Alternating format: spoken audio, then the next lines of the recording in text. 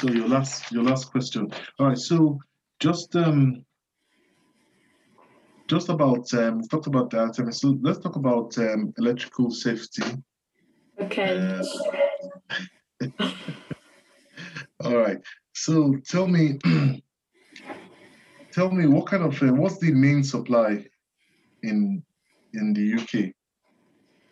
So in the UK, our main supply is alternating current at a root mean squared of 240 volts. So this has a maximum voltage of about 340 volts. Why do we use alternating current, not direct current?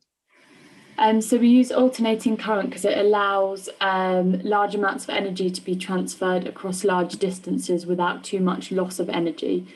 So it's efficient, cost effective, and allows sort of a reliable power source.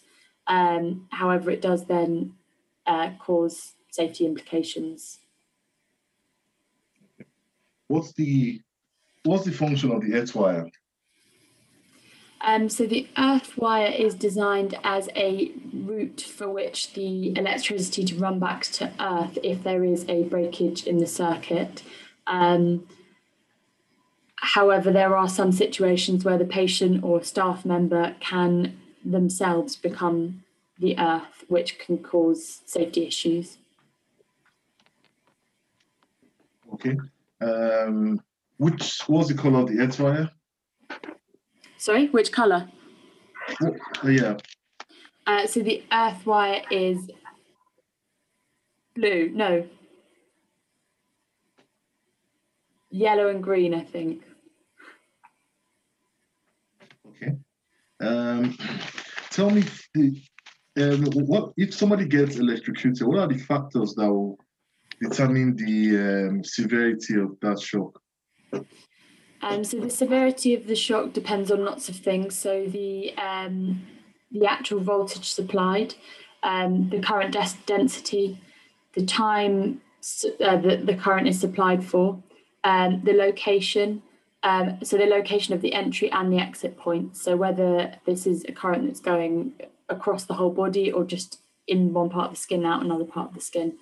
And specifically with sight, if it's anywhere near the myocardium, then that can cause much worse consequences of electric shock. Any other factors? So any impedance. So, for example, wet skin has low impedance, dry skin will have higher impedance. What about the type of current? Oh, sorry, yeah. So the type of current. So alternating current is more dangerous than direct current when applied to a patient. Is there any reason why?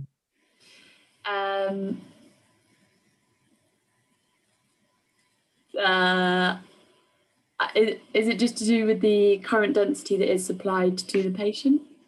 I think the current density will be the same for the two. Okay. It depends on the current and the area that's in contact. So, well, anyhow, let's move on. Yeah. I was going to say, how do you classify electrical safety equipment?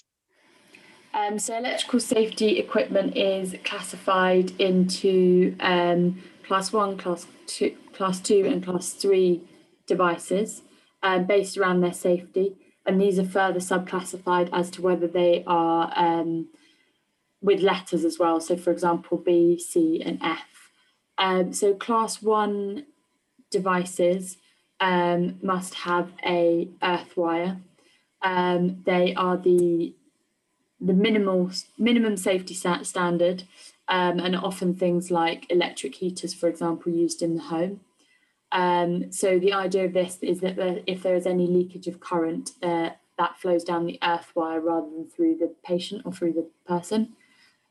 Class 2 have a protective casing around them, so that no live parts should be in contact with the outer casing, meaning that the risk of electricity is low from that point of view.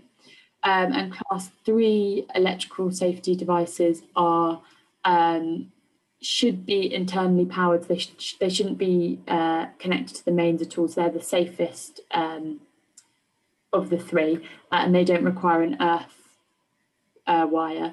The presence of an F in the class indicates that it's a free or a floating circuit, so that it's its own circuit and it's not connected to the mains. The presence of B means it's safe for application onto the patient's body, and the patient of C indicates it's safe for application around the heart. In a CF equipment, what's the maximum allowable leakage current? So it's less than 0.05 milliamps as leakage current. All right. Oh, we're done.